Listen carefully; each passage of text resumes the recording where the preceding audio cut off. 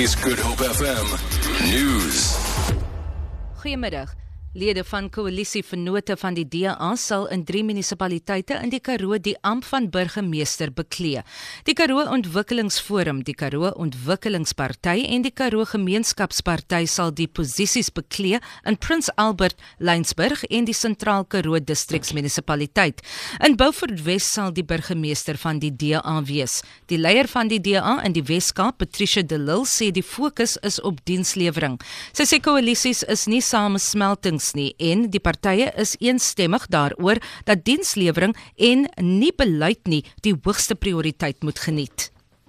Die DA sal intussen vir 'n verdere 5 jaar in beheer wees in die Knysna munisipaliteit na 'n ooreenkoms met 'n onafhanklike kandidaat om 'n volstrekte meerderheid te kry. Die party hoop hy sal in die Hisekwa munisipaliteit 'n ooreenkoms met die Vryheidsfront Plus kan bereik om ook in die munisipaliteit in beheer te wees. Die voorsitter van die parlement se ad hoc komitee wat 'n nuwe openbare beskermer moet aanwys, Makosi Koza, sê sy is tevrede met die gehalte van die kandidate met wie onderhoude gevoer is. Die komitee het gister met al 14 kandidate onderhoude gevoer. Koza het vroeër gesê die proses moet teen die einde van die maand afgehandel wees.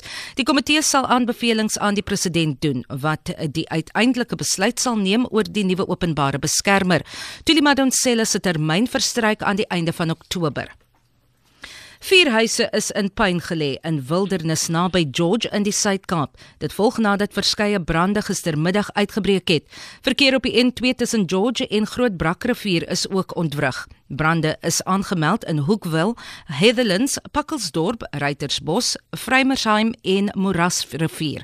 'n Helikopter is ingespan om die vlamme by Hoekville te blus. Die hoof van die rampbestuursdienste by die Eden munisipaliteit, Gerard Otto.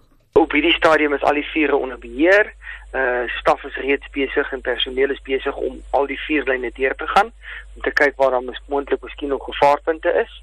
Die area waar ons die meeste skade gehad het in die 7-8 register is in Hoekville en die Island Lake area.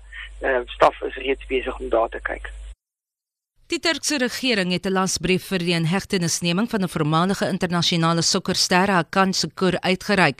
Die lasbrief hou verband met verlede maand se mislukte staatsgreep. Aanklaers beweer dat Şükür 'n lid is van die organisasie wat deur die Amerikaans gebaseerde geestelike leier Fethullah Gülen beheer word. Die Turkse regering beweer dat Gülen die staatsgreep beplan het. Die Şükür-familie het Turkye verlede jaar verlaat. Şükür was 'n lid van die sokkerspan wat derde was tydens die 2002 sokker wêreldbeker toernooi.